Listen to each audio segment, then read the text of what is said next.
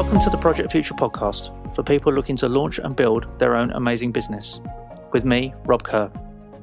A few years ago, I asked myself, how can people considering starting a business be confident they are making the right decision?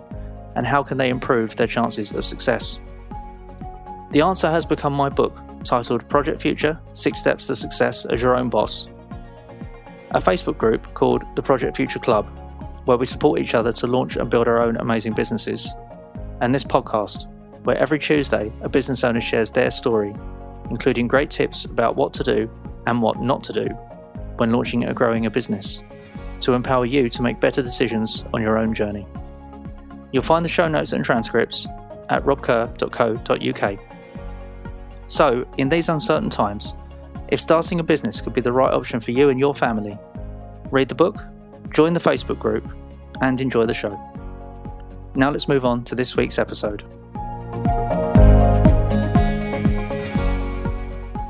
Hello and welcome to episode 26 of the Project Future podcast. My guest this week is Janie van Hool, founder of VoicePresence Ltd. Janie helps leaders make an impact by creating a powerful personal presence, enabling them to connect with and inspire their people.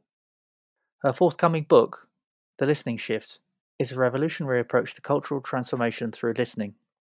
It's to be published in June 2021. In this episode, Janie talks us through her early career as a RADA-trained classical actress, how her business started by accident, and how she soon realised what she knew could benefit another audience. We talk about what can happen if you make yourself open to possibilities, how she first found pleasure enabling others to succeed, and how rigour can help you make better decisions. Janie explains how she's applied her specialism within academia and the shift towards entrepreneurship for those exiting education. Looking forwards for you, Janie explains why the disruptive energy of being held back during the pandemic could be your opportunity to start a business. She shares how she helps leaders become more effective and how you can use your voice to get to where you want to be. We talk about what volunteering as a listener with the Samaritans has taught her and what she's learned from writing her book. Janie's best advice is to recognise what you can do best and use others for the things outside of it. Let's have a listen. Hello, Janie. Welcome to the show.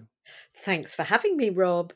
No, I'm looking forward to speaking with you today, and from the help that you've given me so far in terms of my speaking and my presence, I'm really excited to hear the lessons that you give and the best advice that you can share with the wider audience. So I wonder if you can start by telling us a little bit about your background and how you went to start your business. Sure. Well, my business, I feel a bit embarrassed having read your book, but my business kind of started by accident, actually. I set out in life to be a classical theatre actress, and I trained at RADA, which is the Royal Academy of Dramatic Art. So it was all dead fancy kind of actor training.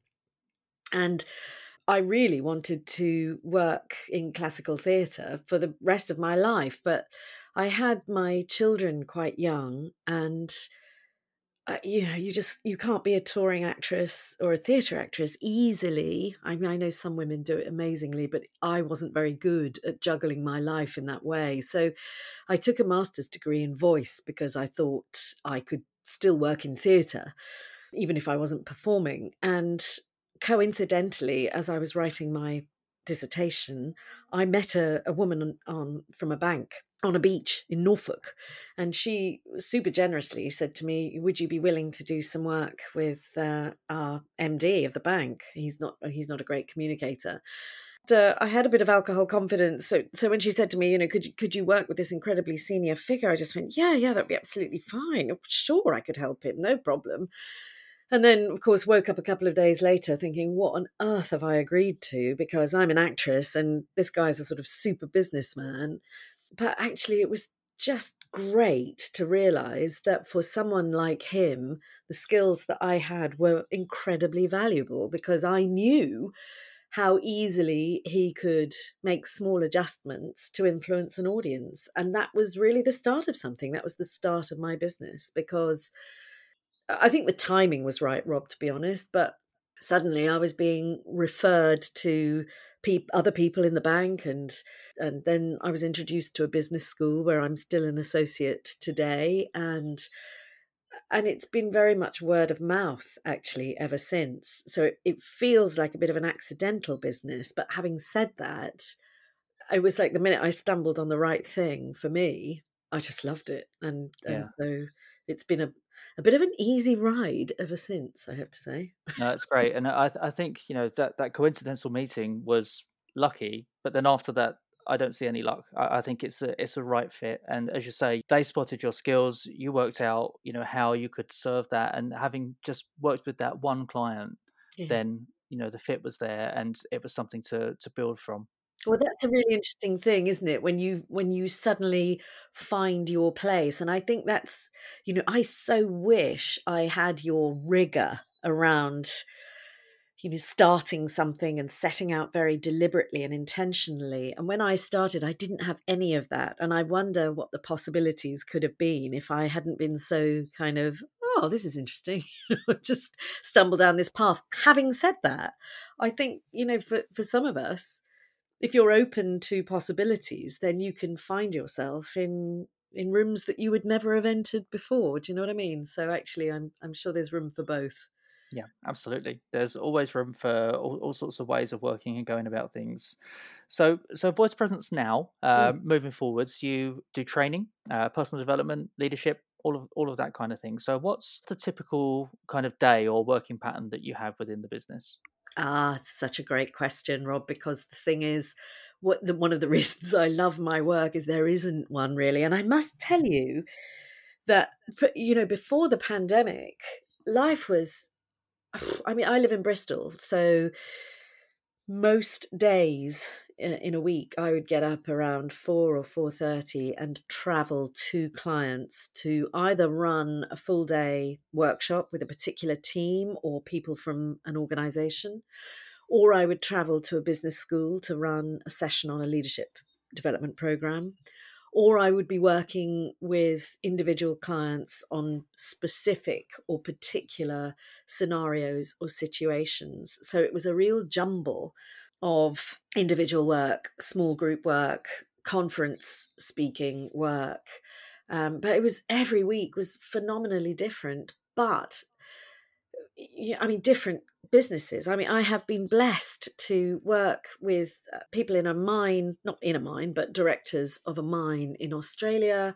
I've worked in investment banking in New York. I've worked in Dubai in consulting. I've worked in Europe. I mean, there's just such a range.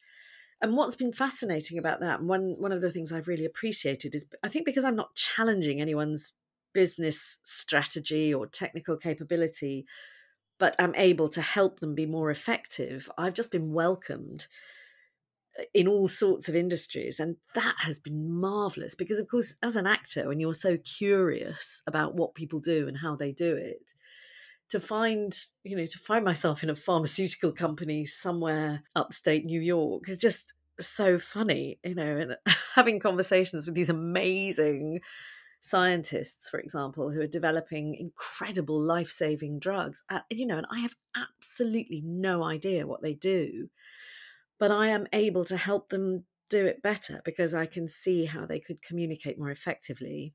And I'm very pragmatic, so I'm able to offer them quick fixes, if you like, or things that will change the way people interact. And that's as appropriate in a pharmaceutical company in upstate New York as it is in a financial services organization in the north of England, or a corporate telecoms company in London. I mean, it's just wherever leaders are, there is a need for great communicators. So I don't have a particular industry that I specialize in, but hilariously will find myself acting as some kind of observer, advisor, supporter in such a range of businesses, organizations, not for profits, the government, the NHS. I mean, when I look back Yeah. over a 20 odd year career, it's just so fascinating to have seen so much.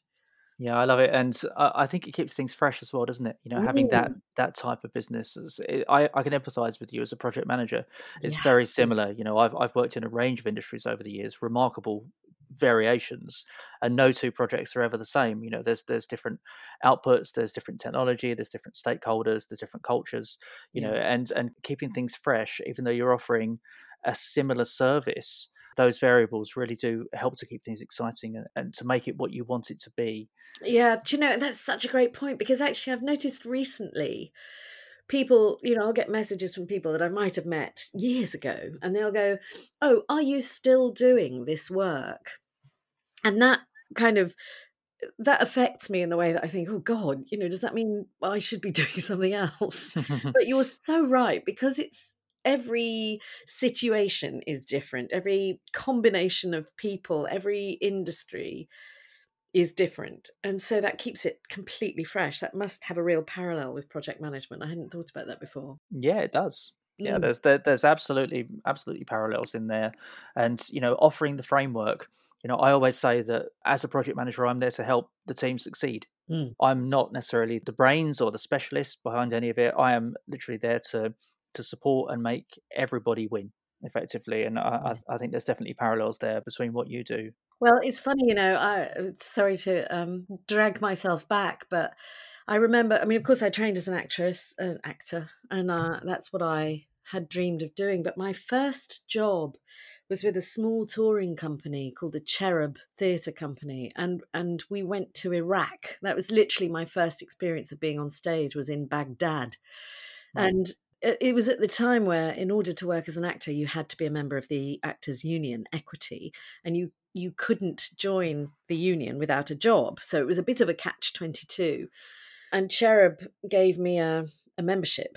So it was a brilliant gift. And I had this incredible job in Iraq and Pakistan. And then we went to Africa after that. It was incredible. But part of my responsibility was an assistant stage manager, which meant in some of the production, I was responsible for getting actors' costumes ready, doing the ironing, putting the set. I mean, it was a proper early entry job. And I loved that part of the job so much. When I reflect now, I think, gosh, actually, I was much happier enabling the other actors to do their job brilliantly than I was actually doing it myself, which I think is so interesting now that I realize my life is really in service of helping other people be the best that they can be. And I'm much happier doing that than I was kind of leaping about on stage in a funny costume. Yeah, and it takes that kind of experience to realize it, doesn't it? Yeah, As well. And I think say you go back to your conversation in Norfolk, your coincidental meeting.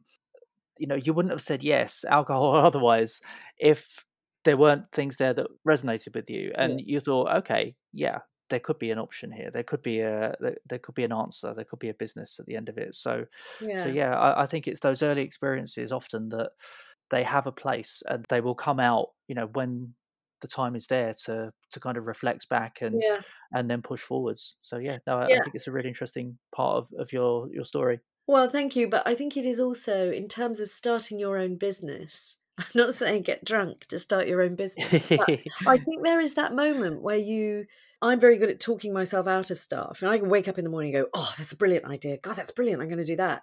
But then I'll spend the rest of the time just thinking, "Oh, yeah, but you shouldn't, you couldn't, it probably won't work," all of that kind of stuff. And actually, I think I was lucky because, I'd committed to something before I had chance to talk myself out of it. And I think, it takes a lot of courage to start your own business, however small. There's a lot of what if it doesn't that can go round and round in our minds, I think. Absolutely, and that's a large part of Project Future. It's a large Mm, part of why I wrote it, because I think once you've asked yourself all the relevant questions, you'll have the answer, and there's no getting away from it. Then there's no kind of saying, well, what if? Because by asking the right questions, you will be in a position to say, yes, I can take that level of risk. Yes, I do have that amount of finance. Yes, I do have that amount of time. mm, Yes, I do have family support or otherwise. mm, And I think that's so key to getting started. And I think the courageous step really is to find out, is to do the research, mm. and once that's been done, then you're ready. Yeah, and I think that actually that is, I wish that I had had Project Future back then, actually, because I think there, especially for someone like me, I don't know if any of your listeners are like me, but all this kind of, oh no, I don't, wonder if that will work, maybe it won't, and actually when you've got the rigor of being able to, okay, well, let me sit down and work through this framework. It was only when I started working in business schools that I realized that there was things like that out there, that you could actually apply a kind of SWOT analysis to things, and that you could actually have a way of setting a strategy. I knew none of that. So that's been a bit of a learning journey for me. And I, wish I'd had it sooner. Let's look at that. So the business school element of it, you said that you got involved in one fairly early on. Mm. So how did that relationship come about, and how has it continued? What have you delivered for them over the years? Well, there were two that happened concurrently, really. I mean, part of my dissertation when I was doing my master's in voice was about how to create presence. And I wrote to the London Business School and said, would I be able to test out some of my hypotheses and stuff with your MBA students? And happily, they said yes. So, and actually, I ended up working for the London Business School for about 20 years, running short sessions on impact and presence, making an impact in interviews, for example, creating presence in front of an audience. And also, I did a lot of work with non-native speakers of English, a lot of people using business English as a second, third, sometimes even fourth language. So that was a really exciting time.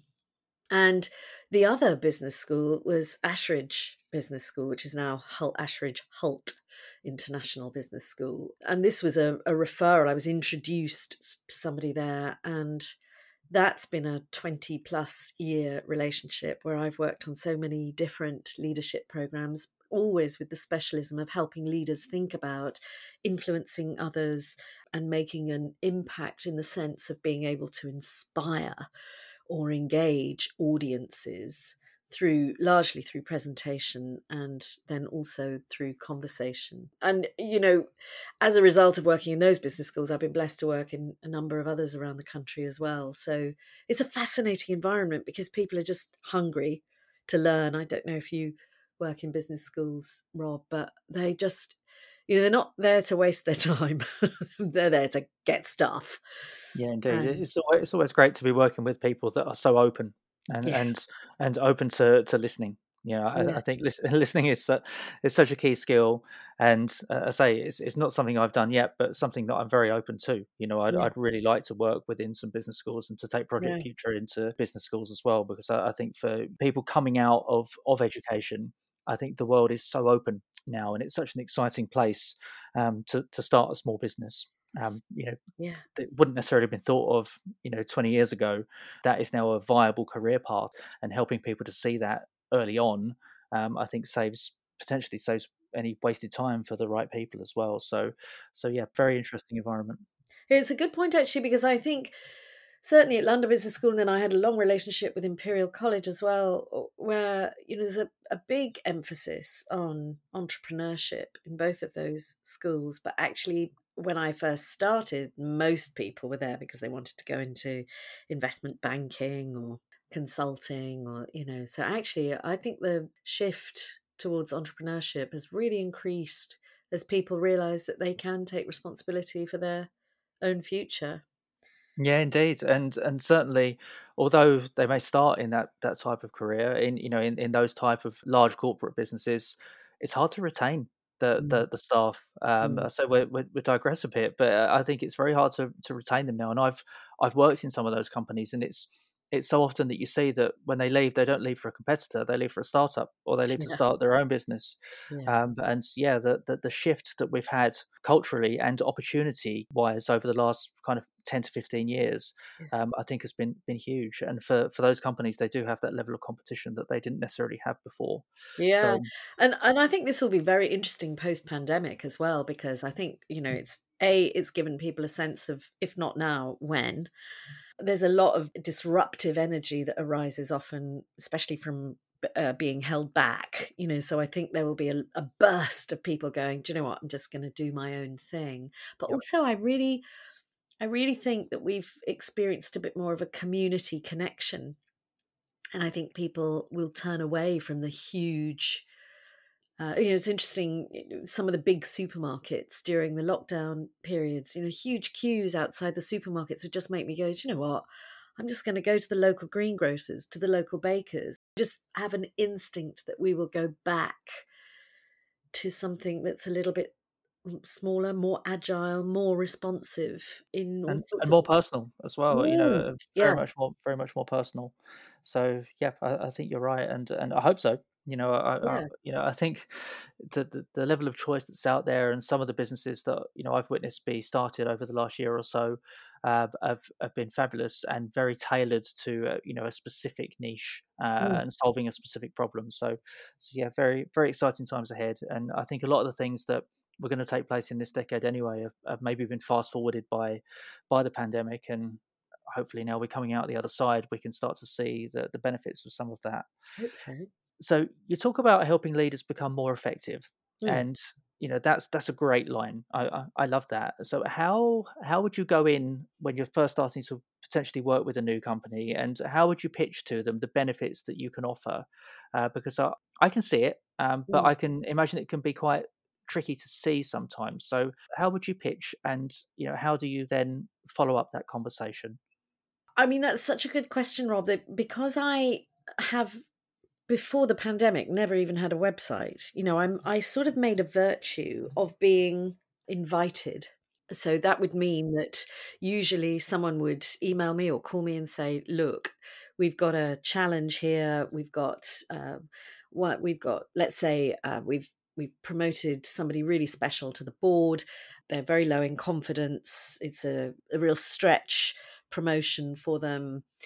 We need somebody to help them communicate really effectively at board level so that they're seen as credible as they hit the ground running." And I would go in, and then usually I work in sort of 3 sessions, and those sessions would be 3 hours, up to 3 hours long. So, I mean, you're talking kind of 9 or 10 hours work with somebody. And that usually starts, of course, with a whole rapport building exercise. And the thing with working with someone who's an actor is we're pretty intuitive. So although I've got a lot of tools up my sleeve, I tend to work fairly intuitively. And the observations that I make, I will use myself. So I will say, "I notice when you talk, I'm breathing a bit shallowly because I'm feeling a bit anxious, and I'm wondering where that's coming from. Let's explore that." So I use myself to reflect what other people might also experience. I mean, of course, it's still my view, but I've experienced enough to be able to give good, clear, objective feedback in many ways. And then we would continue to explore different tools to get that person to a certain place of confidence. And then what tends to happen is a positive experience leads to other requests. So actually, the thing that I am not good at is not, I don't want to say cold calling, but I don't tend to pitch for business. It has heretofore fallen in my lap, which has been great, because it can be a very organic process. And I've learned over the years. I mean, I've never had a job, Rob, to be honest. I've always worked for myself, and I'm 54 now. So Yeah. uh, actually, I've learned to trust that things will just come. Yeah, it's a great way to be, and we know a painter and decorator locally here who has like an 8-month waiting list, and he Wow. doesn't. He's got a mobile phone, and that's it, and Yeah. it's not even a camera phone, no website, Mm. no anything. But he's got an 8-month waiting list, and that if you want him to come and do anything for you, Yeah. you need to plan. You need to have that project Yeah. in the diary, Yeah. or it's not going to happen. And I think that's really interesting because he sounds like me. I mean, I could have at one stage grown a business where I had lots of people like me, but I felt that that would disconnect me from doing the thing that I can do. So actually what I've tended to do is become more expensive but stay an individual. I Yeah, mean, I do use fellow actors and journalists and stuff from time to time, but essentially I'm selling myself. but it's all your choice, isn't it? Mm, You could have done it differently, as you say. You could have built a wider business with mm, staff and with processes and yeah, with a really detailed website and all that kind of thing. yeah, But you chose not to. I don't think I'd have been very good at that. Yeah, but that is success, if that's what success means for you. And as you say, the demand side of things does mean that, for certain clients, you can put prices up and things as well. So, Yeah, yeah. I think, I suppose, in terms of knowing what you offer, I tend to work mostly at very senior levels of an organization. I mean, that's how I started out, so I didn't necessarily mean to do that, but it's usually fairly senior people, yep. and so you can charge a bit more for that because the value is more significant. And the impact that they will have in the organization is greater as Is well. absolutely far greater. Yeah. And that's really, I mean, God, that's so exciting for someone like me. If I'm crafting how someone can communicate their strategy with them, I mean, I just think, God, how fortunate I am. I mean, I'm not, I'm not stupid, but I'm not a strategy expert. But actually, it's so lovely to be able to be a fresh pair of eyes and to be able to offer the challenge of the listener, to be able to say, I don't understand that. And if I don't understand it, some of your audience won't understand it. How are we going to do that? It's just so exciting, even though I've never experienced actually living that because, like I said, I've never had a job. Yeah, but you need to be able to have an independent view. I Yeah. think in so many of those positions, especially when it comes to communication and influencing, inspiring, all of those kind of Yeah. great things, there needs to be somebody that's removed from it to Yeah. be able to help with that. Well, So that's true because I'm not afraid to challenge. And actually, at my age, I don't care. I'm not bothered by status. So I can be really frank and direct. I will say to a chief exec, I am bored to tears by what you're saying. I'm hating it. So I'm wondering what we can do about that, and actually I sort of flatter myself that I can do it with enough humor and warmth that it's not threatening, but no one else will tell them that. I'm sure you do, and I'm sure they appreciate the honesty as well. Oh, well, apparently. Oh, That's what they I'm tell me to sure my they do. face. It can be hard further up an organization to get someone that will tell you, exactly what they think. I So, think so. Yeah, I think it can be a lonely place, can't it? yep, certainly can. So, in terms of individuals starting their own businesses now, Yeah. how do you think they can improve their communication skills and use voice in order to help them to get where they want to be? Well, I mean, of course, I'm going to say this, Rob, but actually, a lot of us now are communicating online. Yep, And I think it is really important that we focus on this as a lifelong skill. It's a bit like, you talk in your book about running and setting yourself the challenge of running a marathon. And to do that in any way, shape, or form, you have to train. And the trouble with communication skills is because we're talking and listening all the time, we assume a certain degree of capability. But if you think about performers, it is as much an investment of their time and love and commitment as an athlete training for a race. So I would say, it's a real practice of watching what you think works, for example, on TED, or watching communicators that you think do it really, really effectively, making notes about what you think they do really well, trying it out yourself, recording yourself and playing it back, watching yourself on video and going, oh God, my background is a disaster. How can I be easier to look at? How can I be easier to listen to? And it's really a discipline, and I fear that we lack the discipline because it's not sexy and it's not new and it's not even that fun. It's a bit painful listening to yourself, yep. but if you want to convince or pitch or engage a client successfully, you've got to take it seriously and take it on. It's essential. Yeah, it's a great point, and I think at the same time it needs practice, doesn't it? Yeah. It doesn't come overnight. No. I speak regularly about the 2 minute video that I put up looking for contributors to the book. Back in January 2020, early January 2020, Uh-huh. and it took me 2 days to prepare and record that 2 minute video because I just wasn't ready and I wasn't happy with what I was saying. Yeah. And it took me more than several, iterations before I was happy with the version that I was willing to put online and that I Wow. thought would Good for you. encourage the right people to kind of step forwards and say, yeah, I'll do that. What a great example that is, Rob. And I just think people look at TED Talks and it looks like somebody leapt out of a chair and had a really good idea and they're going to share it. But there's probably, well, I know there's 6 months of work in that, 6 months of crafting exactly what you want to say and how you're going to say it and where you're going to stand and when you're going to pause and what you're going to emphasize and learning word after, learning it until you can say it in the middle of the night in your sleep, just to look effortless. And I think that's really interesting. We want to, on video, look like we just, hey guys, I was thinking it would be really fascinating to have some contributors from, but to do that like it's a really easy moment for you, it takes a lot of work. It does, and it's the behind the scenes side of things, isn't it? Yeah, But it does get easier.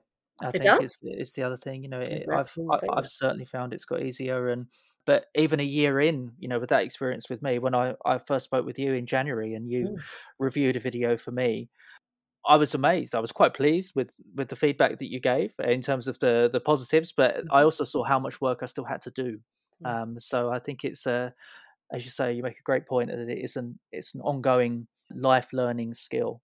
It is, Rob, because even now, I've been on camera and on stage all my adult life, and I still, even now, I was listening to something I'd recorded recently for somebody else, another interview, and I listened back to it and I thought, God, I wouldn't want to listen to that.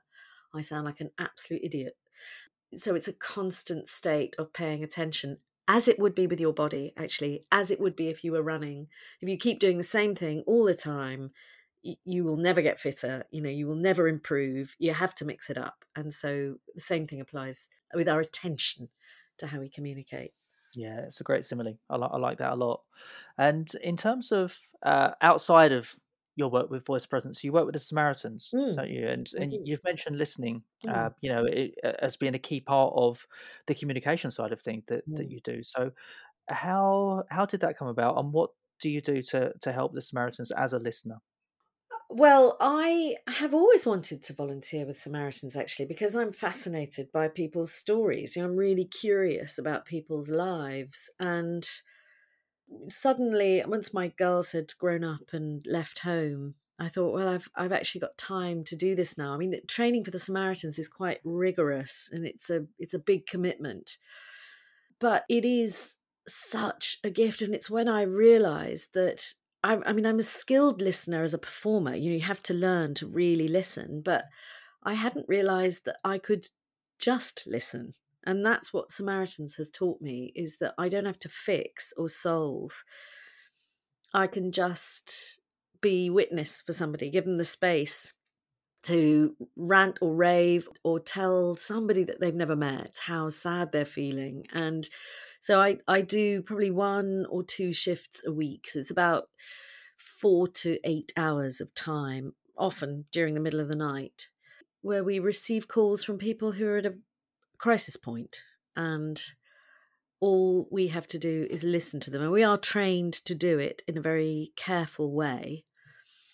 But I think I've spent my life, and I'd be interested to hear this from you. The work that we do is to solve other people's problems. So I listen to fix all the time. Someone say, "Oh, I've got a real problem with somebody else in my team." As I'm listening to them, I'm thinking, right, we got to get them to do this. We've got to say this. We've got to do this. Whereas actually at Samaritans, all I have to do is pay attention, be present, reflect back a bit of what I hear, and just give somebody the space to share it. And it's really transformational. It's amazing how often people will say, "You have given me such great advice. Thank you so much." And the irony is, Samaritans are prohibited from giving advice. We can't. Even if it's an area of, if you're a doctor and someone's got a medical problem and you know what the answer is, you can't share it. You can only listen. But it's almost like as people talk, they solve their own dilemmas or challenges, or they just feel better. And of course, it is remarkable how sometimes in crisis, it will literally save someone's life just to say, I thought I was going to end it, but I feel a bit better. And that's quite addictive in many ways, because you really feel like you've been able to do, especially during the pandemic. I mean, that's sort of saved me in many ways, because I was able to feel like I could contribute in a meaningful way, even though I was just on the end of a phone listening. No, good for you, and it's a remarkable thing to do and to give back to society Mm. as well in that way. And I'm sure there's elements of that that have crossed over as you've grown as a person, that have then gone into your business as well, and the way that Well, you've. totally, Rob. Actually, and that's how I ended up writing my book, which is called The Listening Shift, because what I notice is we're all talking and we're all told to speak up and we're all told that we must have a voice. And, I've noticed in the last couple of days about the Duke and Duchess of Sussex interview, where she talks so much about feeling silenced, not being able to express how she feels and who she is. And actually, this is all about us talking. But of course, if we're all talking, who's listening? And this is a big problem, I think, in organisations, is that we don't have enough time. That's the thing about the Samaritans, of course, is that you have to give people space to talk. And I think in organisations, this is really limited because we've got a lot to do. People are so busy, and that doesn't create space to listen. So my thesis really is to start with listening, be curious, try to understand through listening, and then think about helping people listen rather than just saying what you want to say. So I think it's a slight difference in perspective. But of course, we're not taught to listen. I've been blessed with that teaching from the Samaritans, but there's some research that suggests that something like only 2% of people are taught to listen. We're all taught to talk. It's a big difference as well, and I think even, from doing this podcast for 5 or 6 months now, I find that the energy that comes from the guests tends to be in the second half of conversations where, Mm, I listen and they get into a flow. They know their subjects, they know what it is that they do and how they can drive things forwards and the value that they add. But it mm, it, it takes, getting up to speed, talking before the real energy flows. And more often than not, I find that the second half of the episode is where the real gold dust comes, that's lovely. for that exact reason, I Yeah. think, and Yeah. and And yeah, actually, I think how fascinating as a podcast host, it must do wonders for your listening because you're able to notice things like that, and you're there to listen really and facilitate a great conversation. So that's, yep, what a uh, skill. that's the idea. I hope so. I've got a long way to go before I get to your standards, I'm I sure. don't agree. I'm right there. So you mentioned your book. So I'd love you to tell us a bit more about it and about where the ideas come from, and indeed if when it's going to be out.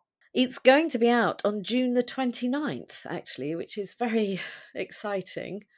This is typical of me, Rob. I was walking along the river with my dog and I thought, oh, that'd be a good title for a book because the play on the word shift and all that stuff. Yeah. Then I signed up to a book proposal writing challenge. I think you and I both know the wonderful publisher who runs it. And I mean, quite happily for me, I won the challenge. So it was really positive reinforcement for the idea of my book, and then was given a deadline. So I've ended up writing really on the back foot because I hadn't really thought fully about what I wanted to say. But how fascinating that has been. Very distilling. I'm sure you found with writing your book, writing is actually a crystallization. It forces you to think, well, what do I actually know? Or forced me Yeah. to think, what do I actually know? And sometimes I would write a sentence and think, well, I mean, how am I going to back that up? How do I know that? And so then I'd have to dive back into the kind of research, and it's just been so fascinating and wonderful, and actually has renewed my confidence in the work that I do, because it's almost like writing about it has made me go, oh yeah, that's really good. Yeah, I think the clarity that can come on your subject by writing, whether Mm, it's something extensive like a book or blogs or whatever it may be, mm, and anything that's published, I think it does add that clarity. And yeah, I was like you. There were several sections that were maybe only 200 or 300 words long that yeah, I just started and parked, did some more research, parked it again, tried to write it, threw it in the bin, yeah.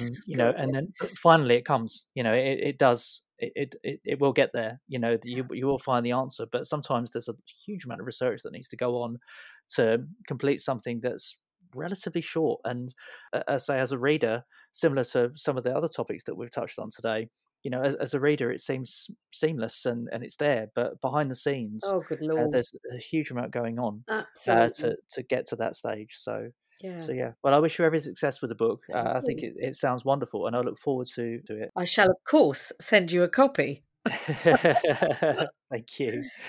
Well, before we finish today, there's 4 questions that I ask every guest. So I'd love to know what your best advice would be for somebody thinking about starting their own business today. Yeah, I mean, this is really fascinating, isn't it? Because there's so much. I'm an absolute shocker for thinking I can do everything myself.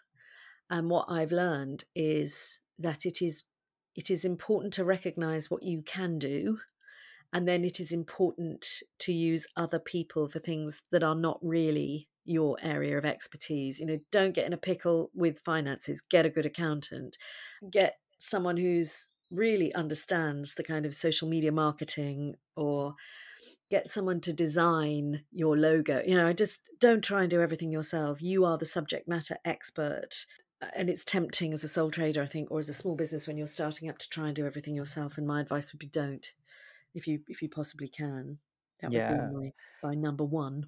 absolutely. And I think there is so much that can be outsourced quickly, cheaply, and to a good quality as well. Mm, Not everything's suitable for it early on, but that can be a timeline. You could create a whole plan around outsourcing, over a yeah. 3-year period or something, to say once I get to this stage, I'll move Yeah. that on, or somebody else will do that, or an employee will come in and do that, however it may be. Yeah. But certainly, early on, there's simple things that you can push on to somebody else that's in a better place to do it, such as graphic design or something like that. In my case, not expensively, you can get some really quality stuff if that's not something you Yes. enjoy. I love companies, sites like People Per Hour and Fiverr and stuff like that. You think, God, there are amazing talents out there that are affordable. So Yeah, do invest the time in that, I think. absolutely. No, it's a great point. So, what do you know now that you wish you knew when you started your business? I have been the biggest Facebook snob. And when Facebook was launched, I was like, I'm not going to do that because I just can't be bothered. But I'm really behind the curve on social media, and I'm a bit embarrassed, to be honest, about putting myself out there. I find that because I've never had to do it, it feels awkward for me. And I think if I had dived into social media earlier, I would have been less intimidated by it. So I wish I had known how powerful it was going to be. Yeah, and I think the how it's gone now. I remember it wasn't really that long ago. It must only be kind of 10, 11 years ago. I remember there being conversations in the business press about how were Facebook going to monetize. You had all these Yes. people on the site, but how were they going to monetize? Yeah. And firstly, it was around adverts, from bigger companies, and then it's kind of exploded Mm. to advertising through smaller companies that are absolutely targeting a minute niche. Mm. Through the power and the data that they have, Yeah. but that wasn't always going to be the way it went. I don't think that it wasn't obvious for a period of time, until that kind of became the route that it's gone down.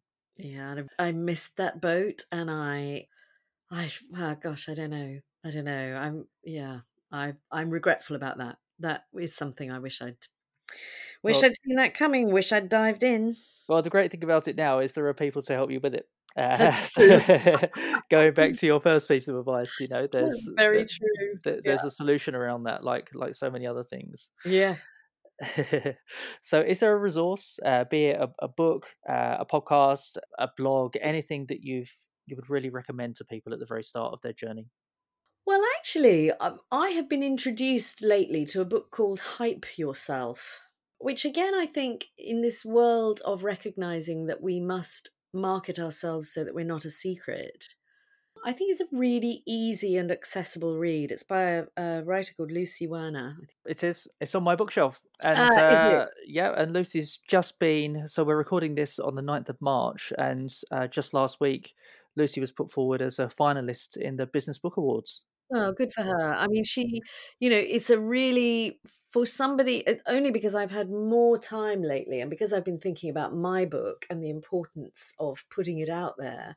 I got Lucy's book as a way of just reflecting on the things that I have not considered or am not familiar with. I just found it a really easy read. And I think if you are selling a product or a service, there will be some gems in there that you would find very useful.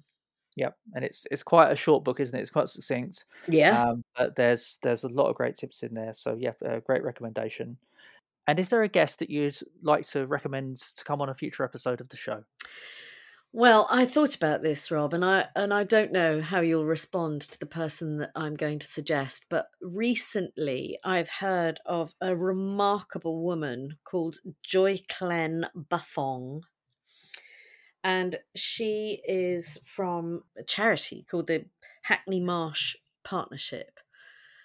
And she is doing the most remarkable thing, which is she's got a community of young teenage black guys who are feeding the poor in their community. And her energy and her vision for what she wants to do, I just think is so incredible in terms of starting from nowhere and influencing a really diverse and challenging audience. I would love to hear how she went about that and to experience her energy. And I just think she's fantastic. So It sounds amazing. Thank you. And I'm always looking for new perspectives and different angles. And yeah, well, I just think that's really, there are thousands of us out there running little businesses, but some people are doing stuff that really says what's possible.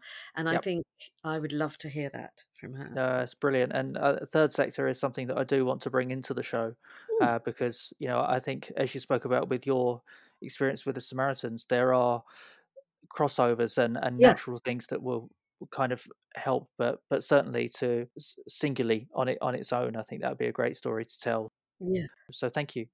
I think you make a really great point, which is that, in the same way that we discourage businesses from operating in silos, I think, there is so much crossover in society and community and business and sport and art and culture and theatre and all that stuff. And actually, there's so much to learn from different perspectives. And it's Yep, a real opportunity at the moment to harness that.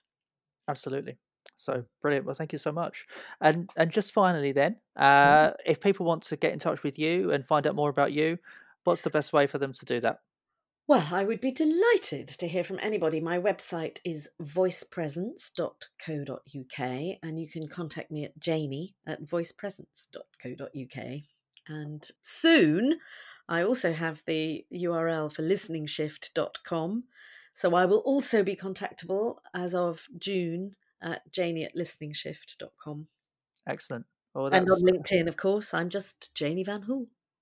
lovely. Well, brilliant stuff all round. And thank you so much for sharing your story today. It's been really insightful, and I've learned a lot and thoroughly enjoyed the conversation. So thank you. Thank you, Rob. I've loved it. Thanks so much for inviting me. It was a real pleasure.